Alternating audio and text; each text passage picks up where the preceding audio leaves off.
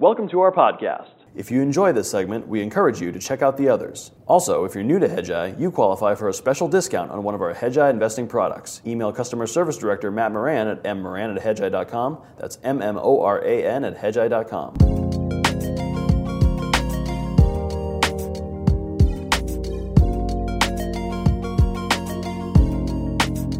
I'm Keith McCullough, and welcome back to another Real Conversation, where I'm super excited. I've never had an opportunity to have Jim Chanos, who you all know, or you should know, founder of Kynikos, here in the studio for a Real Conversation. There's so many things that I've always wanted to ask Jim, and I know that you have your questions too, so keep popping those in the queue. We can actually rate your questions now, so your questions only get asked if they have a high rating.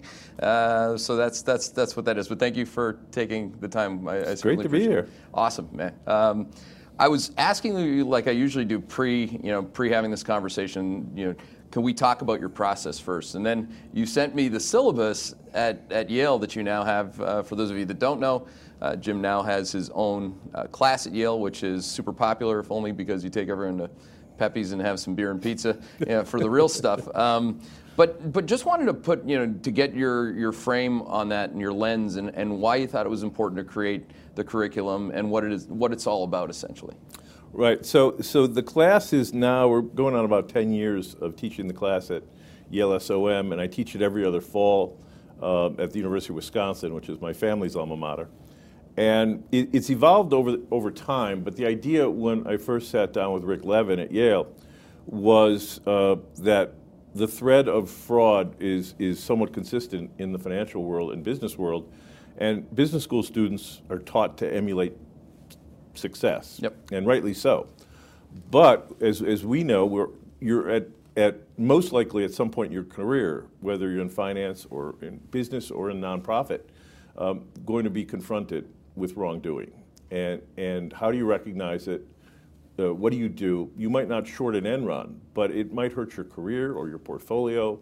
And so what we've tried to do is set up a systematic set of models, and then take a historical narrative, starting with the first IPOs back in the 1680s, where there was tons of fraud involved, and move through the centuries and see just how fraud manifested itself in the financial markets.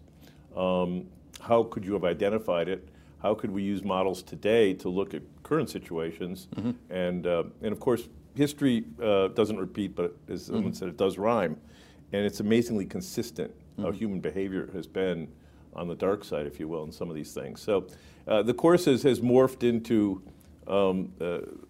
something pretty comprehensive over the 10 years, and it's also a fun class to teach. Yeah, it's amazingly comprehensive. Your reading list is fantastic. It's something that I'm going to try to share with some people after we're done with this. But it's interesting that you start within the lens of history. I mean, it's if only you're applying your models post that, even if you were to apply like a fractal model, you're looking for similar sets, you're looking for similar patterns. It started as a history class. Yeah, it started as a history class, and technically. And it is, we do use a historical narrative, but we do, because it's a business school class at both universities, we do apply systematic modeling and try to fit the historical narrative where it fits and where it doesn't fit.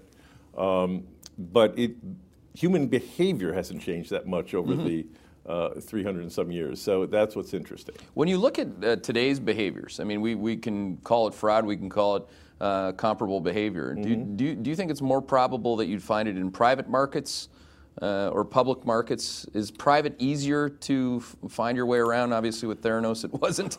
Yeah, well, I mean, obviously one of the best things about the U.S. markets is the level of disclosure. And in private markets you don't have that level of disclosure. Exactly. You have the world of NDAs and selective disclosure.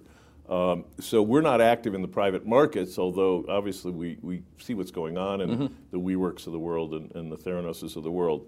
And I think that one of the reasons that companies are staying private longer is the capital markets have gotten deeper in the private markets. But I also have this nagging feeling that another reason is that some companies just don't want to be put up to the scrutiny of the public markets. I mean, it's similar to a topic I want to get into, which is the Chinese market. I mean, at the end of the day, I'd say it'd probably be an understatement to suggest that you might think it's rife with fraud or bad behavior. The People's Republic of Madoff, as Jim Grant calls it. Look, I mean, the Chinese market, we can get into it, is kind of the worst of all worlds in terms of this topic, because you have opacity, you have the VIE structure, where you don't really own the assets in the PRC if you're a Western investor, and so on and so forth. And then for the large companies, you have the dominating aspect of the Chinese Communist Party, which is your partner, whether you like it or not.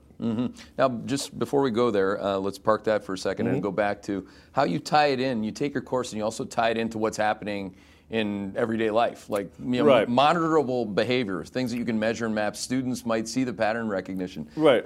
How interesting is that for students? So at the start of every semester, I usually pick a couple of topics that are somewhat timely and ask the students to stay abreast of developments in those topics. So recent topics would be Tesla, shockingly, Bitcoin, China, and so during the course of a few years ago, we were looking at the roll-ups in the drug industry, and so I want them to sort of real-time keep in mind that this is what the course is about, right? Taking these historical narrative and the models and applying it to what we're seeing today in the financial world. Yeah, you have your models, and I don't want to we're not going to dig into all of them, but the 5 different ways. I mean, by the time I got to the end of at least the intro to the class, you've effectively given people 5 different ways to show that public companies, can engage in fraud. Right. There's a macro model. There's a micro model at the corporate level. We have a governance model, which was popularized by Bill Black. And then we have Bethany McLean's legal fraud concept. And then finally, we finish up with the 7 Signs of Ethical Collapse by Marianne Jennings, which has a very handy checklist of companies, of attributes of companies that have been found to commit fraud. It's a very interesting a little checklist. And you have a checklist of great questions. I'm not going to ask you all of them, but I wanted to ask at least what I thought were the most appropriate 3. What are the pressures, opportunities, and rationalizations of the fraud triangle? Right, so that's our micro model. So basically the fraud triangle says what motivates you, what are the pressures, that's the P, what are the opportunities to commit fraud. So usually you have to be in the C-suite, you have to have usually a few people knowing what you're doing and co-opting them. And then unless you're a financial sociopath, and there are a few of those out there, the R is rationalization. Okay. So what pressure, opportunity, rationalization. And almost all of our frauds at the corporate level fit into that model in some way, shape, or form. And that's a good framework. I mean, I think frameworks generally can help people, particularly in short selling, because we've been vilified. You've certainly been vilified. I think I have more years to go with this Hedgeye platform. I get vilified every day with legions of tweeters. Thank you for joining us, by the way. But I often think of this because I'm a macro guy. So I think, how pro-cyclical is fraud? Yeah. And that's really a question that do economic cycles actually impact fraud or the pace of fraud? Right. So on that, and the macro model, which is the Kindleberger-Minsky model, there we look at the macro environment, and what we found down through the historical narrative is that the fraud cycle follows the financial cycle with a lag. With a lag, really? With a lag. And often is amplified by bull markets in which disruptive technologies are the main factor. So what you'll see is that, for example, the .com, we saw, interestingly, much more idiosyncratic fraud after that bull market than previous or even the bull market immediately after. And so part of it is that people begin to suspend their sense of disbelief. And as the bull market goes on and more people are sucked in, you begin to believe things that aren't true, and companies and or managements begin to proliferate that are happy to sell you stories that aren't true. And so it's why most frauds are revealed after a market rolls over. Think about Madoff or others, because at their core, a lot of frauds are Ponzi schemes. And when people close up their pocketbooks and demand their money back, most frauds can't deliver. And so, and we've seen this down through the centuries, quite literally. The wrongdoing doesn't get exposed till well after the peak. Same in the dot-com era. We saw Enron and WorldCom, and at the tail end of that be revealed. So I think that it'll be interesting to see in this bull market if that plays out similarly. But it's been a consistent macro observation over the 300.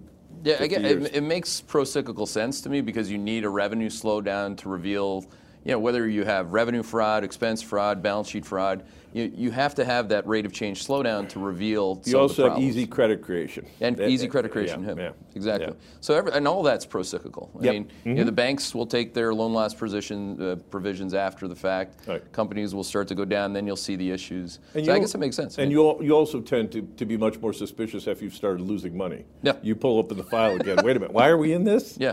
And I've often said that stock prices are the very best defense counsels and prosecutors for fraud, because when stock prices are going up, companies are bulletproof. And it's not till they start going down that people begin looking closer, law enforcement, government gets involved, because there's political pressure for them to get involved. Yeah. I've lost a lot of money.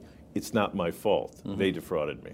Well, I mean, it's the beginning of the end of the bubble is what creates a bubble. It's a story and a chart. Yep. And now we have the story, the chart, and the machine, right, which perpetuates the upside of the chart because it becomes a momentum factor. Yep. And then when it comes down, I mean, these things have come unglued. They don't even have to be fraud. They just have to be what I call rate of change slowdown in a growth story that has unlimited TAM, which I'm sure you love that statement. Or the latest, actually, and this is one I want to ask you about, which is not in your syllabus, which is secular growers. This is a bit of a bee in my bonnet, which is, of course, they're secular if they've never seen a cycle. Right. So we're, by my definition, I'd say that we're a super late cycle.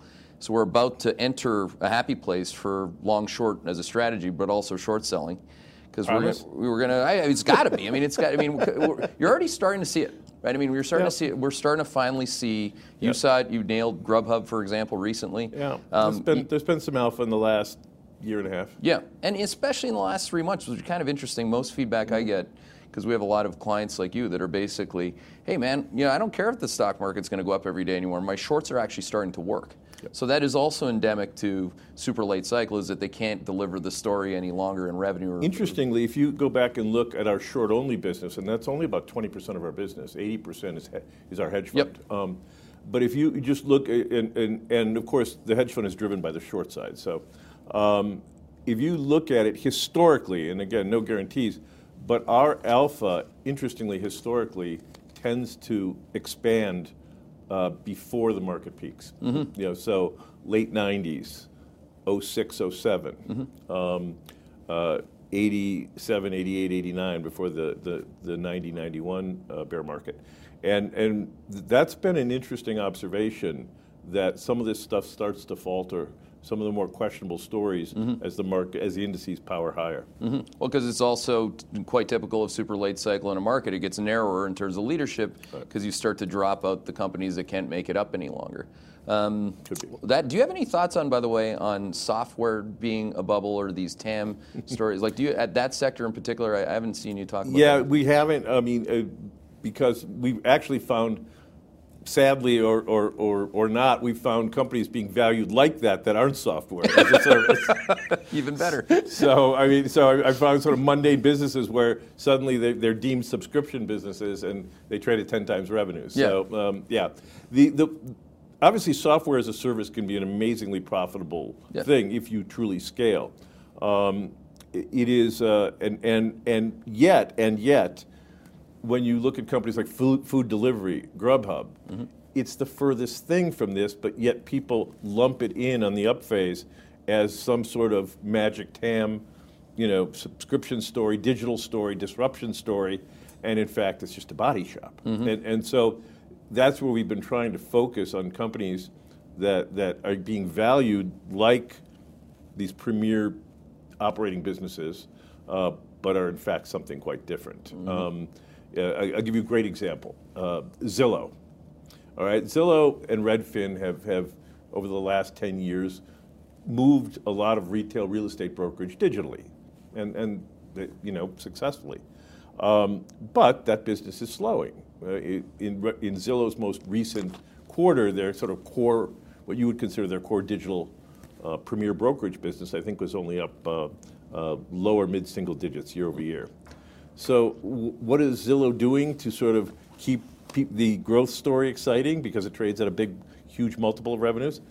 House flipping, which is the ultimate non-scalable business, right? It's just they're buying houses for their own account and flipping them at a loss. Wonderful. And making it up on volume. And so, and yet the revenue growth now still looks great, but it's a completely different business. Yeah, way lower margins, Yeah. It's an amazing thing. I mean, on that, stylistically, I get a lot of feedback. People think short selling is done by bad people or it's done by only people who look for expensive stocks. Right. I mean, if I look at most of your work and particularly your biggest successes, it's been based to me on just one word, believability. You're just not willing to believe what management was saying relative to the numbers that you're looking at. Hopefully, but with evidence, Yep. right? And so I think that's where we try to at least make a difference.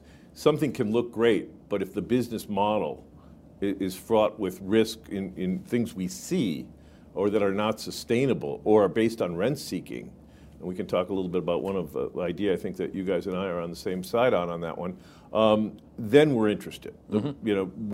I mentioned the drug companies, the roll-ups like Valiant earlier, and there it was, the whole concept was we're going to buy drugs and raise prices because R&D is wasteful. It's much better to pay up for drugs are successful, which is great. The part they didn't tell you is the sellers weren't stupid and they were selling drugs that had very short lives. They were coming off patent. And so the concept theoretically sounded good until you got to the execution. The market was far more efficient than the bulls were led to believe. And so at the end of the day, most of our shorts are business model shorts where there's something wrong with the business model. True fraud is very rare. Does it surprise you that so many, and again, our business, as you know, is loaded with people who went to the same school you and I went to. It's not an intelligence problem. It's a gullibility problem. I think that look, humans want to believe, and we've had an amazing economy and amazing financial markets in the U.S. We've been blessed. And so it's paid to be an optimist. But the reality is on the micro, and this is why we're sort of long the market and short our companies, is that on the micro basis, lots of things fail. And that's good. That's capitalism. But even further on the scale there, lots of things fail for reasons that should be obvious to people but aren't. Yeah, I mean, and that's kind of the area we operate in. Yeah, because when you mentioned Valiant, I don't think anybody would ever accuse Ackman of being a non-intelligent person. No. But that's being wrong on an epic order. Well, it's fascinating to me, and it wasn't just Bill. The Valiant was the largest single hedge fund loss in history in one stock. A lot of people follow Bill too. I mean, he was the one pushing it. Again, I'm not looking at anyone individually because there were lots of people that owned this thing that knew better. Because we and others concurrently were pointing out to them that the company was adding back, and this gets back to pro forma earnings, which we talked about before the telecast, are adding back things that were actually real economic expenses. And in the case of Valiant, it was the amortization of the purchased R&D. They were simply paying it up front by buying drugs as opposed to developing them. But then they told you that related amortization was really not an expense. The fact of the matter was it was not only an expense, it was understated because they were writing it off over 10 to 11 years and the drugs had a life of about 6 or 7. And so the CEO of Valiant was a very persuasive guy who convinced the street for a couple of years that 2 + 2 = 5. And Wall Street has a long history of believing 2 + 2 is 5 if they think they can make money off it. Do you think that it is ironic that the most popular class, or at least one of them, at Yale School of Management is your class, and we still have what I'd call that business school mentality or gullibility of the real world? I think it's because I buy them beer and pizza after class. That's got to be it. But you will often see, and the hardest thing for me to do, particularly with our young analysts, is to teach them not to believe what's in the management slide deck. not to believe the bullshit. You know, it's a hard thing to do. So we have a concept both at the firm and at my class. And what I tell my students and my young analysts is, I want you to look at a company as if it was layers of an onion. And if we think about the core of the onion as SEC mandated disclosure or government documents, anything that you and I would consider a source document. The next layer would be company press releases. The next layer would be management conference calls to answer questions about the press releases.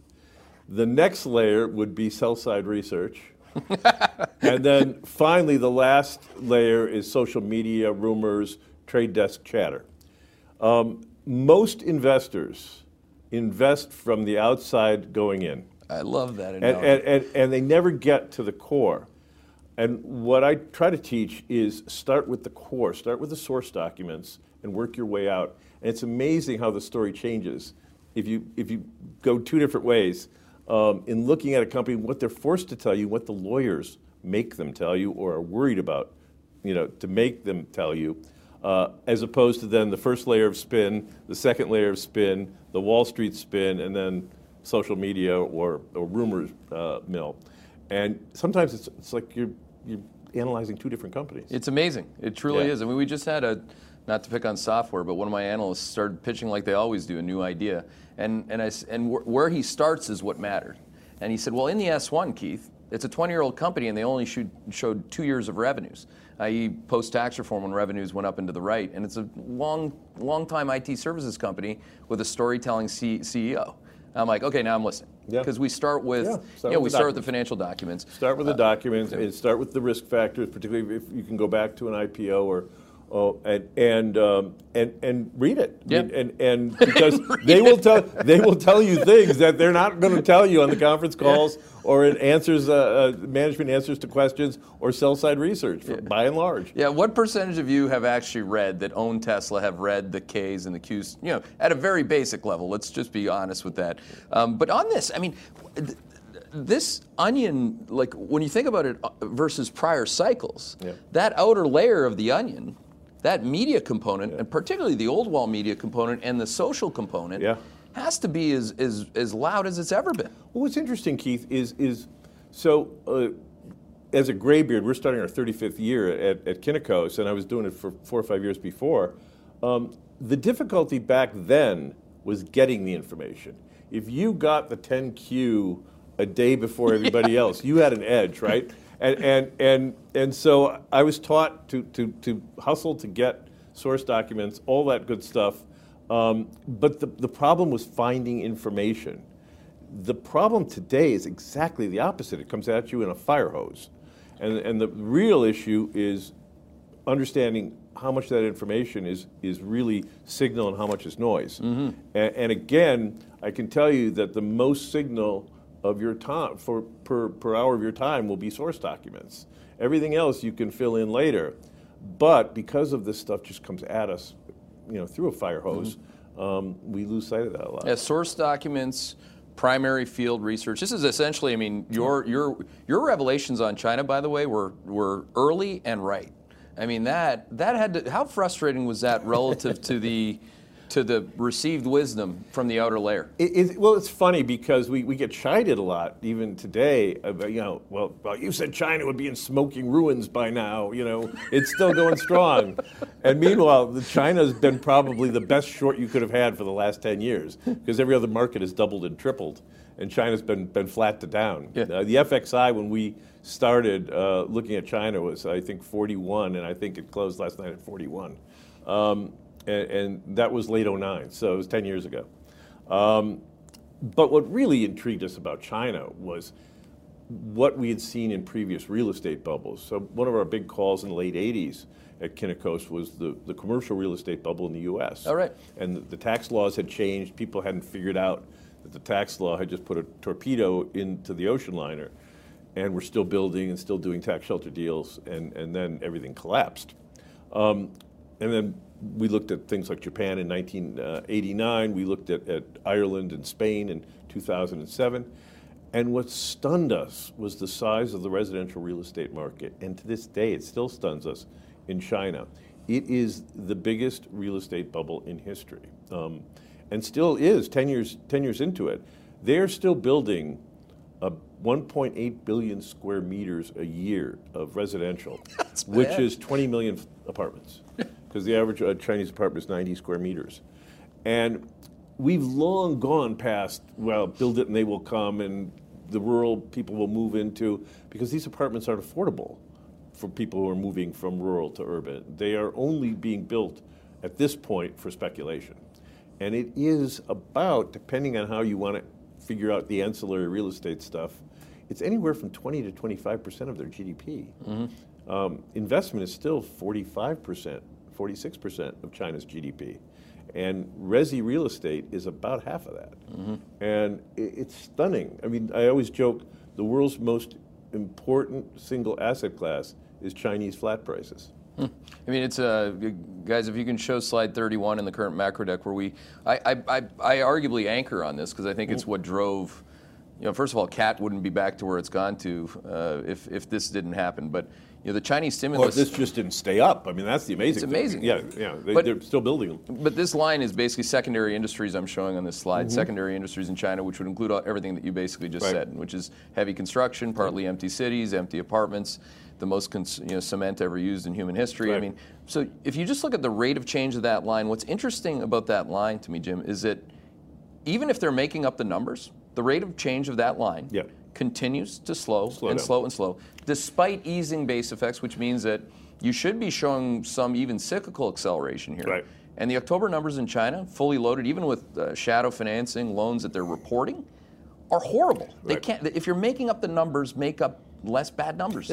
So we've looked, the proxy for that is we try to get a check because, again, the Chinese numbers, I always say it's bad apples to bad apples. So we try to look at rate of change.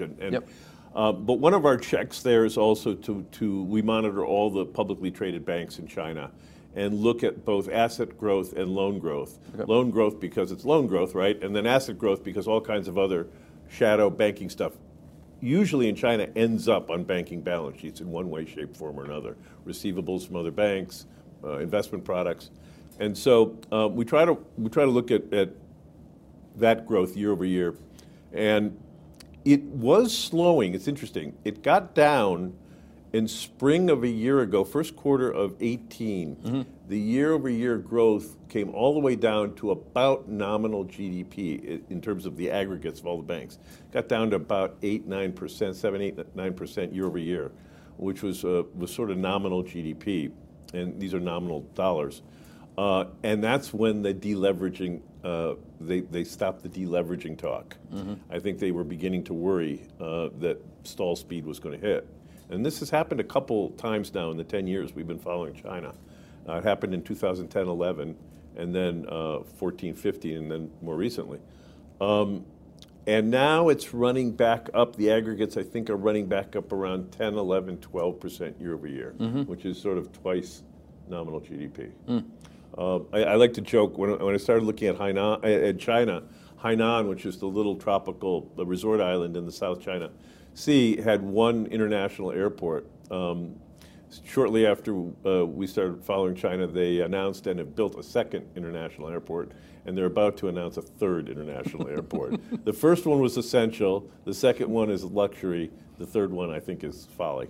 Yeah, well, you just keep building it, building it and building it. Well, it's the problem with any investment-driven economic model. I've often said, look, if half of your GDP is investment, you know what your GDP is going to be that year on January 1 because you're going to set plans, and you're going to, every time a building is finished, you're going to put up another one.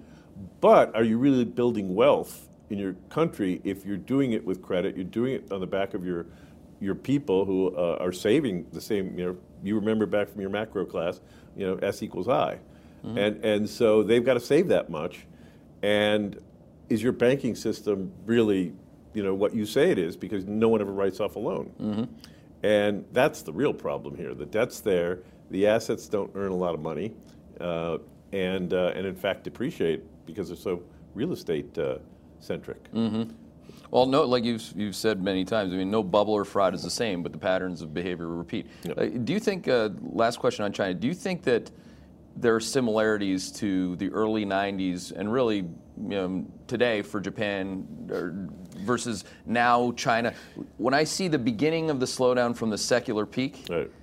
and I see everyone trying to defend it and now looking for a trade resolution, they're so short term about it. But if this is this the 1990s in Japan? So I give a talk a few times a year to Chinese bankers, usually up at Yale. And it's funny, they asked to hear the lecture. I don't know why. They must be masochists, but they're all no, and they're lovely people. Yeah. They've invited me back to People's Republic, but as my mother said, never go to a fight you're invited to. So I've avoided that. But consistently lovely people, and I put up at the end of the lecture, and it's usually translated. At the end of the lecture, I put up who am I? And I put up a state-driven economic model, heavily reliant on investment and real estate, protected currency, exporting capital to developing market countries as a way of diplomacy, a managed exchange rate, capital controls, blah, blah, blah, blah, blah. And the Chinese bankers always laugh. I'm talking about China. And then I put up the last slide, which is the rising sun. I'm Japan of 1989. Oh, wow. And there are quite a bit of similarities other than democratically elected government. A lot of the similarities are there. Mm-hmm. If you look at it, because even Japan back then had this state-directed kind of quasi-capitalist model where you had mini and MIDI and these big government agencies directing the large conglomerates. And you had, a fiercely protected currency. You had a real estate bubble. The parallels are interesting. Yeah, very interesting. Yeah. And it's also like, so what tips it? And the same thing applies. I think, when do you see the most amount of frauds? When it first starts to slow from a cycle peak. I mean, when Japan first started to slow, what happened? USA got in a tariff war with Japan. Yeah, it's an amazing thing if you look at the two side by side. I forgot about that. On to one guy likes to do business in China. Maybe he's going to just move his auto operations there. He's already done part of that. I'll just give you an opening volley on Tesla. Like, what's up with that? Well, the stock is. It is. Right back to where it always goes. Yeah. So and I will say that Tesla is and remains one of our biggest and our best short positions. Awesome. I think there was some speculation on social media about that yesterday. So for anybody watching, we're still bears. Look, this stock has been in a trading range for about 5 years now. Yeah. And it's funny. I always try to tell people that at below 200, everybody thinks the company is about imminently to go bankrupt, including Elon. Let's point out that he earlier in 2019 he talked about the company being in financial trouble, and then very famously in the spring of 18 he said they were weeks away from insolvency. So we're not making that up, right? And so, but I try to just point out to people that the company has had enough liquidity, even when the stock price was nosediving, that they probably weren't imminently going bankrupt, as a lot of bears on social media were prematurely spiking the ball. On the other hand, at $350, $360, and being taken out at $420, this company is an auto OEM, and it is trading at 6 to 7 times where all the other auto OEMs. I posted something just a little while ago, just showing just how much Tesla looks like the other auto OEMs. Amazing. In terms of margins, and except for valuation. And the rest of the auto OEMs globally trade in an amazingly tight band of 0.5 times total enterprise value to revenues. And it's been like that forever. It's why auto stocks really don't perform a lot, because it's a capital-intensive industry, and you get a valuation of 50 cents on the dollar of every dollar of capital you raise, right? It's a problem. Yeah. and also uniquely, both on a mean and median basis, global auto OEMs trade at a little bit under 5 times enterprise value to EBITDA. If you use both of those metrics, either or, with Tesla's numbers, they have about $25 billion in revenues. They have about $15 billion in net debt, negative working capital, long-term liabilities and preferred minority interest. They have, on a best basis, the best quarter times 4, EBITDA of $3 billion, give or take. It's less than that on the latest 12-month basis. All of those metrics, you run them through the global valuation model for an auto company, and you get a stock price that is, interestingly, worthless. It's zero. And so what you have with 350, the stock at 350, 360, is simply the market's view on all of the future brilliant products that are going to come out of here at amazing margins. Because they're just not doing it. I think trailing 12 months operating income, including sale of tax credits, is under $200 million at Tesla. It's terrible. The company has raised equity and net debt $20 billion in its life. So it has taken $20 billion from investors to get you here. And there's no return on the business. Now, will there be 1 million robo-taxis next year? Well, there better be, right? I mean, we can talk about all these future products, because on just the core business of making automobiles, this company is not worth anywhere close to the total enterprise value of 70 plus billion, whatever it is, and should be trading, of course, much, much lower. And so the problem, I think, with Tesla is that Tesla was correctly early in this. They made an amazing car with the Model S. I've always said that. The problem is the rest of the world was slow, but is catching up. Has caught up. And you now got Porsche with the Taycan, which is an amazing car, right? And increasingly now you're going to have very good manufacturers in that mid-price sector, which are going to be, right at the Model 3. One of the most interesting things I think people ignored on the third quarter conference call, well, two interesting things that I want to highlight that are important for the future valuation of the company, is that the company acknowledged that their Model 3 demand in North America is plateauing at 45,000 units a quarter. That's really important, because you run that through the model of how many cars they sell globally of S, X, and 3, US versus the rest of the globe. You can start to get your arms around what the product profile looks like at best case. Number two, interestingly, they said that gross margins for the cars they're going to manufacture / assemble in Shanghai are going to be no better than they are in Fremont. So why the hell are you doing it? What's the point, really? Given the massive capacity and production capability is in China. So there's a lot of head scratchers here. But I think the reality about Tesla is that it's about the stock, not the profitability of the company. And this CEO, as we know, is very promotional. And sometimes it works for him, and sometimes it works against him. And that's what we've seen for the past sort of 4 or 5 years. Yeah, promotional would be probably the kindest word I thought that could come out of your mouth in describing him. And that's very, that's gentlemanly of you. I want to also just point out, everybody sort of talks about Elon and the Bears, and everybody conveniently forgets that the Bears are already 1-0 here, right? Because a lot of us were short Solar City, which was going to 0. He took it off our hands at 20. Most of the shorts were short at multiples of 20. And he used Tesla shareholder money. Now, admittedly, conflicted Tesla shareholders voted 80-some% for the deal. So, God bless. But that stock was headed to 0, and if you read the depositions in the Solar City lawsuit, you will see very clearly that the companies thought this thing was going to hit the wall.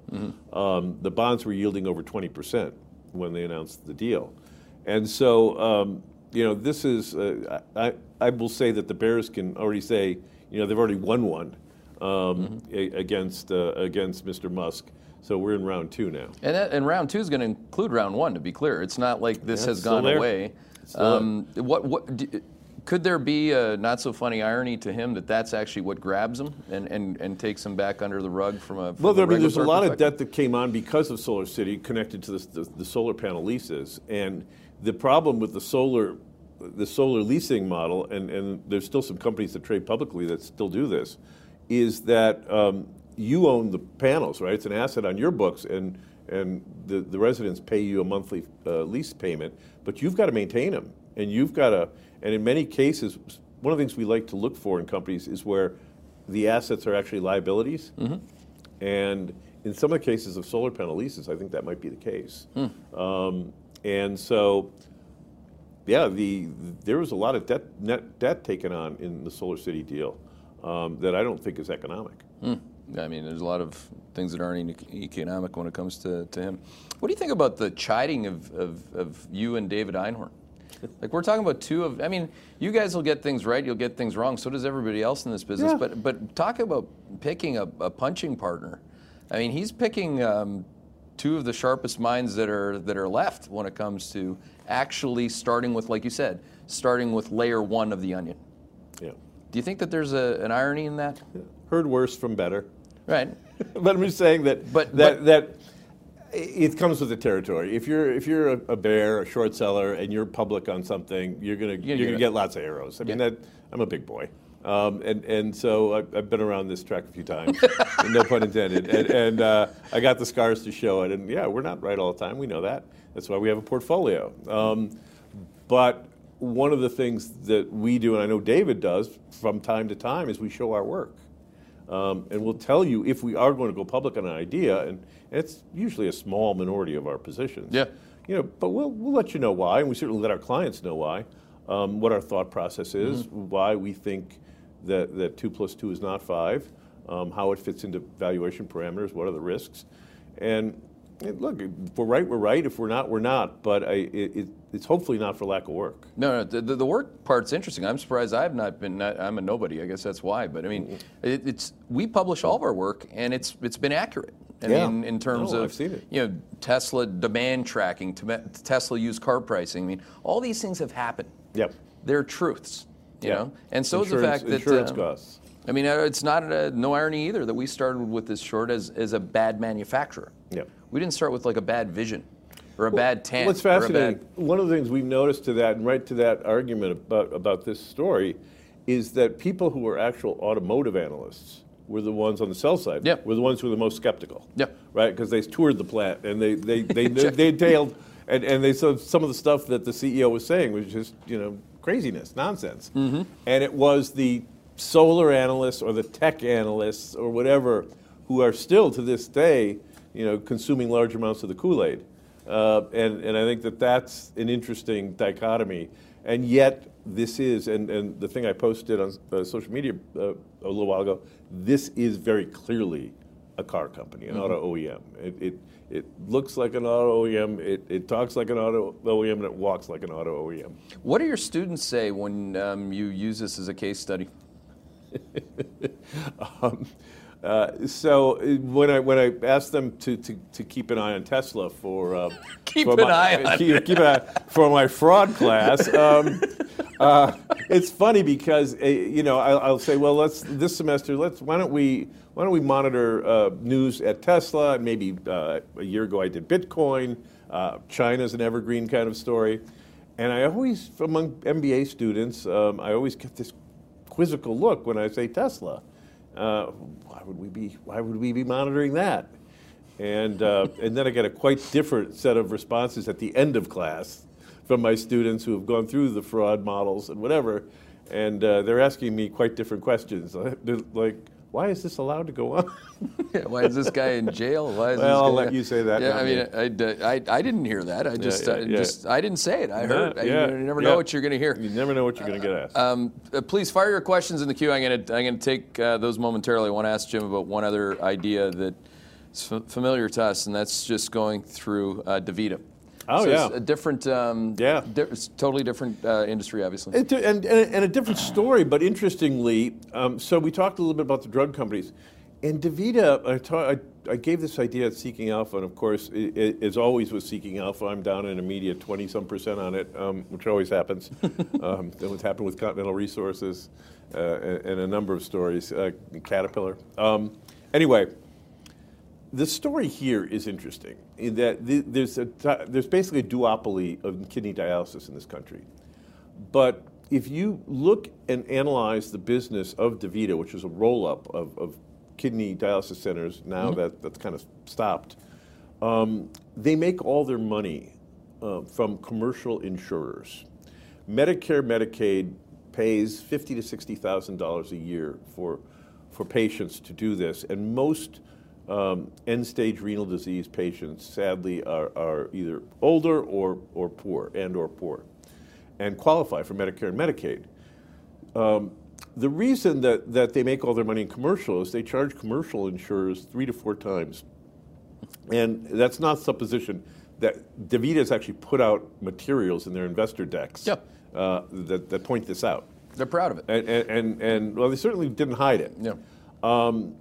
There was a recent Blue Cross Blue Shield lawsuit in Florida that walks you through how this all works. And the way it works, and you can also glean it from reading the risk factors in their 10K, is if you come in and you're a Medicare patient, they will try to steer you into a commercial policy. And the commercial policy might cost you $10,000 a year as a senior, as opposed to Medicare, which you're already getting. Well, why would you do that? Well, the service will be better. Our premium locations might be more convenient. Blah blah blah blah blah. They'll then tell you that the American Kidney Fund has a charitable assistance program that will pay much, if not all, of your premium. Lovely. Mm.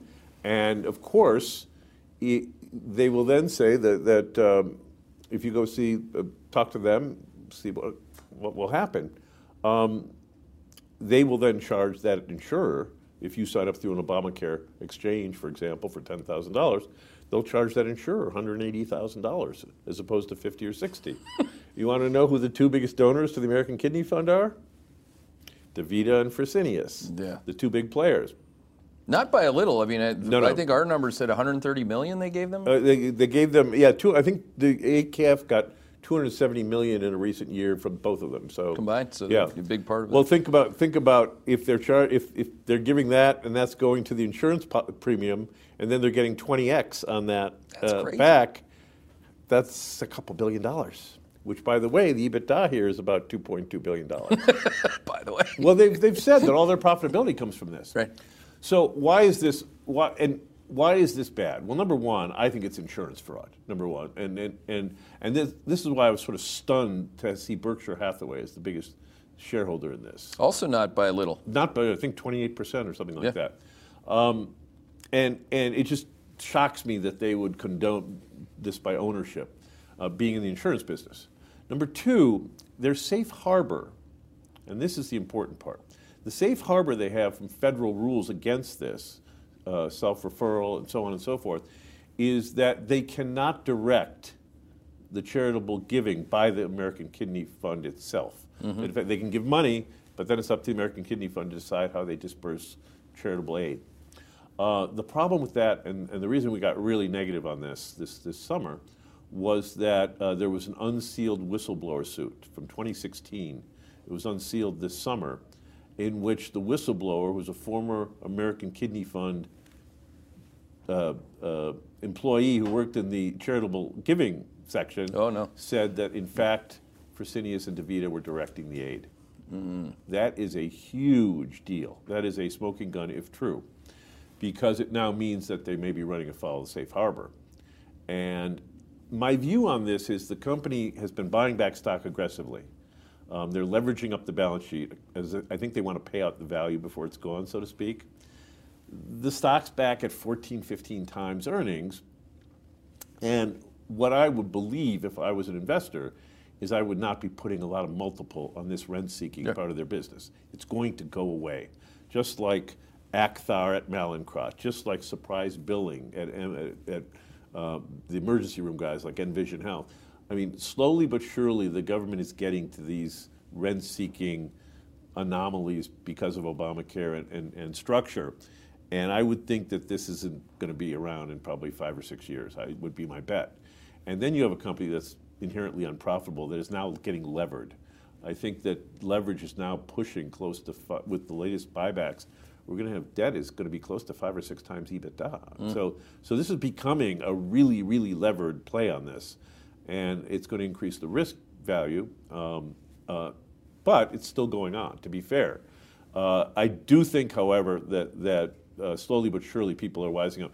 California just passed a law preventing charitable assistance for dialysis. Yeah, so. And so if we see a trend either at the state level or the feds moving in because of the lack of this safe harbor anymore, DaVita's got a big problem. A big problem, Yep. a real big problem if Buffett decides that that's not what he should be. Well, and now it's as I say, now it's levered. So now you can see a path where the stock could go down a lot. Yeah, those are your vintage Jim Chanos shorts. You have questions here that have this one, and by the way, your questions are being rated. So of course, this is going to be the first question. If there are any from someone named Chanos, don't take them. It says, Mr. Chanos, if Elon Musk was in the studio with you right now, what would you say to him? I would ask him a lot of the questions I think that my good friend David Einhorn asked him.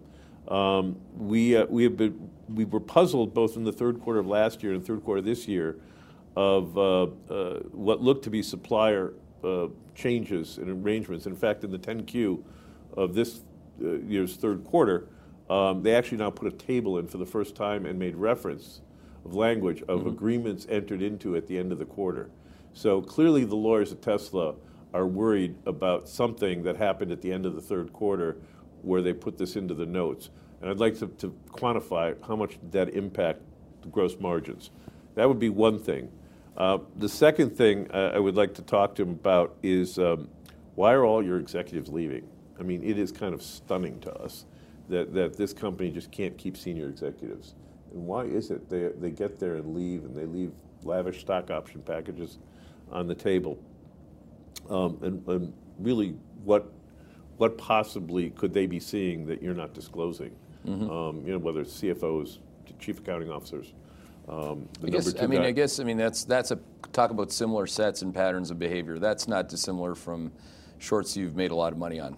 That kind of behavior. Well, when we see so a dead giveaway. When you see stock sales, and by the way, senior executives and board members are selling lots of stock through 10b5 plans at Tesla.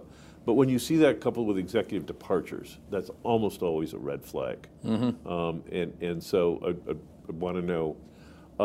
And then I'd really want to ask him about these constant pronouncements of full self-driving, a million robo-taxis, things that cross-country trips by full self-driving cars.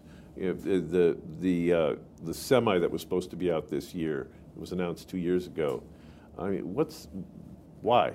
What is to be gained by this if you just keep missing these great pronouncements? Well, you can pronounce anything, and as long as people in the moment are willing to believe it, you just got to hope they forgot that you said it.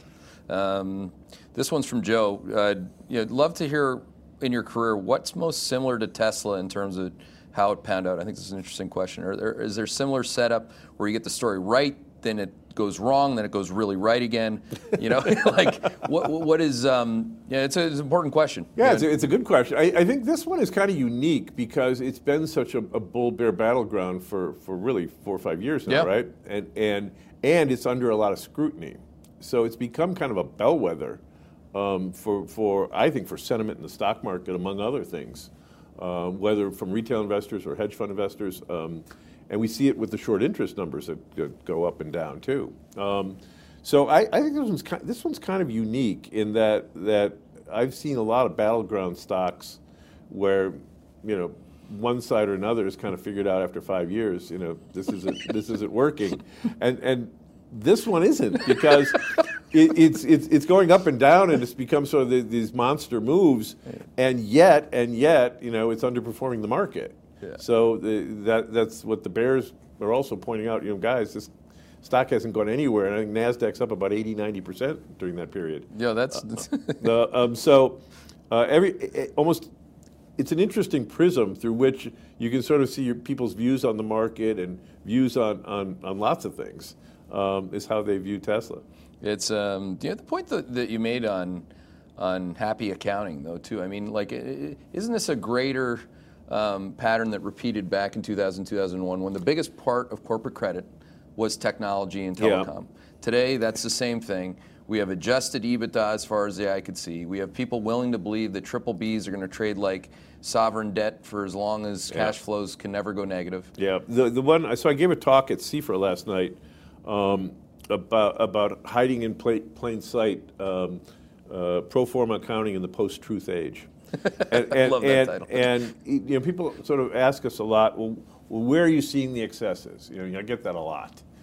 And one of the areas is just the broad observation that a lot of this stuff is hiding in plain sight, Keith, in that it's pro forma accounting where the companies are just presenting the metrics increasingly in more outlandish ways to burnish their results. And so the biggest of which is probably the increasing amount of share-based compensation that now gets added back to pro forma earnings. And any way you cut it, that's an expense. And so a lot of these companies now are and by the way, Tesla's $200 million a quarter of that. A dollar plus a quarter is share-based comp added back to their pro forma EPS. And so investors, getting back to that onion that we talked about, where if you looked at Valeant Pharmaceuticals in its heyday, in 2015, its pro forma cash EPS, which was the press release number, and the number the algos traded at, and the hedge funds pointed to, was $11 to $11.50 in 2015. And what the debt traded on? Well, no, they actually lost Gap. They were losing money. Man. So think about that, and the stock got to 260.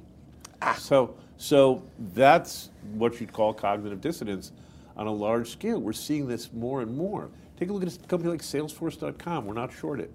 I want to short that. I think 70 to 75% of their pro forma $2.50 in earnings is share-based comp. Wow. Lyft, which recently got a rally going because it pulled forward its profitability forecast. We're going to be profitable at the end of 2021, not 2022. If you read the fine print, it said before share-based comp. And so for share-based comp, that's a lever management can pull at will. They can just pay people more in stock and add that expense back. And now they say it, and the stock price, Lyft's case, actually went up. Yeah. So now you can sell your share-based comp whenever you get it at the end of the year at a higher price. It's an amazing perpetual motion machine. Wow. Until it isn't. I don't know if you've done work on this one, and just pass if you haven't, obviously, but Jim, can you please talk about Netflix content accounting? Have you looked at it in the underlying economics of how that's calculated? So we look at Netflix as I know you guys do. Just a couple of observations about Netflix. Netflix had an amazing proposition for people because when they became this new outlet for content, rather than video stores or cable deals, the movie studios and the cable networks basically said, "Oh, Netflix is going to pay us $50 million a year for our library. That's just extra money." Yeah, wave it. And they built their model on the back of the Starz deal, where they just bought all this amazing content for Starz for next to nothing, or leased it. And that was a really, really great idea to build this behemoth on. The problem is that they are now becoming what they were disrupting 10 years ago. Meaning that now increasingly they're a digital TV studio, movie studio. And so they're financing content. I'm loath to say owned because a lot of it is just simply they actually have first rights to it because they finance it. They own actually a very small amount of what people think is the owned content. They have just basically a preference on it. My friend Michael Pachter keeps pointing that out. But now they're in the business of creating hit shows. Now they're in the business of greenlighting movies for $180 million. And they're in the business of hits and misses. And that's a different business. Those multiples in that business are a fraction of the digital model that they used to be. There's one other problem that Netflix has that I think is underappreciated, and that is in their push to go global, which has got people excited. That's where the growth is. They run into must-carry rules. And I was talking to one of your analysts about this earlier, and that is if you're in Norway, you have to have so much Norwegian content. If you're in Turkey, so much of the content on the streaming has to be Turkish. And what that means is that your margins in these markets with must-carry rules are much, much lower because you can't just leverage your existing library. You have to buy in a bunch of new stuff to not avoid breaking the law. And I think that if you analyze that and you allocate overhead correctly, I think that people who think that the international business someday will have the same contribution margins as the U.S. are smoking something. Yep. It won't. It'll be much lower margin. So then you get into amortization, you get into real costs, the arms race on content costs, and you start looking at marginal returns on capital. And this business is changing kind of dramatically from what it was 5 and 10 years ago. And the question will be, can they raise prices? And that's where I think the new competition is going to make it tougher. Prior to that, I would have said, yes, they can raise prices, but they have to because content costs are going up. So it's not because they want to, they have to. Now I think there's a higher probability they could get into a situation where they can't raise prices, and at least for the near term, content costs. Yeah, when your competition is Disney and Amazon, I mean, good luck with that. Well, and Disney in particular, because they make content, and that's their business, and then they have the existing library. So, yeah, it's now a dogfight. I mean, they had this to themselves, and God bless, they built this business, right? They built the idea of streaming. But now it's a dogfight. I love when I ask like a guy that I'd consider the man, like on the short side, like how to think about something, a question about a company that I've never heard you talk about. But clearly you've thought about that one. Maybe last question, because selfishly this is the question I ask myself all the time. And now there's a way to short it. Is private equity a short? Well, sorry. So what I've told, pro-cyclical short at this stage of the cycle. There's a wonderful guy. There's a wonderful guy on Twitter, Dan Rasmussen, I think at Verdad Capital, who gave a great talk at Jim Grant's conference a few weeks back, and has put some stuff out there, and has done far more work on private equity than I ever could do. I sit on, though, a number of investment committees, and so I see the pitches, I hear the pitches, and I see the results, and I will tell you what's really interesting, and Dan's gone into this, what's really interesting is that the returns in private equity are not what they should be. I'll be diplomatic, meaning they've been at or below public market returns now for a while, if you look at the industry, and everybody can cherry pick to the top quartile or whatever. Yeah, of course. But in aggregate, private equity returns are kind of right around, after fees, right around the S&P and the Russell. And Dan's work on this is fantastic, by the way. And so you begin to wonder if this isn't like hedge funds who really saw their glory days after the dot-com era because they were short the junk and long value, and that worked, and that made your 10-year record through 05, 06, 07 look fantastic.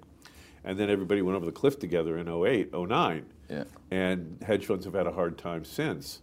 I just wonder, with the massive increase in valuations of equities, the massive decrease in rates, and the availability of capital, why is private equity, given it's a portfolio of leveraged corporations, why is it not making 2x the market for the risks you're taking right now, and the illiquidity and the fees? I just think that if you're just making sort of stock market returns, at this point, private equity, you got to begin to ask yourself, well, if that's the case, I've roasted these poor long short guys for poor performance, correctly so, for creating no alpha, charging me huge fees, and then losing money when the market goes down anyway, right? But why am I paying 2 and 20 to the private equity world if I'm long 3x my equity in corporate assets? Something's wrong there. I should be making multiples of the market. I'm not. And I think that is the question I have for private equity, not do they improve the quality of the companies, are they laying off too many? I'll leave that to other people. But as an investor, I would look at it and say, am I getting the returns I am getting commensurate to the risk I'm taking? And the fact of the matter is a lot of pension funds, whatever, love it because the returns have been steady. Yep. Because a lot of funds can mark their own positions over short periods of time. And then check a box. Oh, I can just count on the 10, 11, 12% on this one? Fine, done. Good. We'll allocate. And I don't know that they're thinking a whole lot behind that. Like, wait a minute. If I'm leveraging up and these companies are taking on bonds and bank debt to buy corporate assets. What if there's a long period of rates going up and equity prices going down? I don't think I'm going to get that equity rate return. Yeah, no, it's like I'm obviously not negative on private equity, forever. But at this stage of the cycle, I mean, why would you want to be long leverage, cash flow degradation, and illiquidity? You have a choice. And as we talked about, as you mentioned, referenced earlier, adjusted EBITDA. Adjusted. Yeah. Well, thank you for adjusting people's headset on this. I think for a long time, I mean, everyone eventually in this business is going to be vilified, from private equity to bankers to you and I, and I think that like just giving you a chance to talk without commercials is was a really good thing for a lot of people. So thanks for let's do it again. Readjusting how they probably thought about what you do. That's great. Thank you. Awesome. Thank you very much for your time. Great. Thanks for listening to our podcast. As a reminder, new Hedgeye subscribers may qualify for a special discount on one of our Hedgeye investing products. Email Customer Service Director Matt Moran at mmoran@hedgeye.com. That's MMORAN at hedgeye.com. Hedgeye Risk Management is a registered investment advisor registered with the state of Connecticut. Hedgeye Risk Management is not a broker-dealer and does not provide investment advice for individuals. This research does not constitute an offer to sell or a solicitation of an offer to buy any security. This research is presented without regard to individual investment preferences or risk parameters. It is general information and does not constitute specific investment advice. Nothing presented herein should be construed as legal or tax advice. This presentation is based on information from sources believed to be reliable. Hedgeye Risk Management is not responsible for errors, inaccuracies, or omissions of information. The opinions and conclusions contained in this report are those of the individual speaking and not necessarily those of Hedgeye, and are intended solely for the use of Hedgeye Risk Management's clients and subscribers. In reaching these opinions and conclusions, the individuals expressing those opinions and conclusions and their employees have relied upon research which is based upon sources considered credible and reliable within the industry. Neither Hedgeye Risk Management nor any individual expressing those opinions and conclusions are responsible for the validity or authenticity of the information upon which it has relied.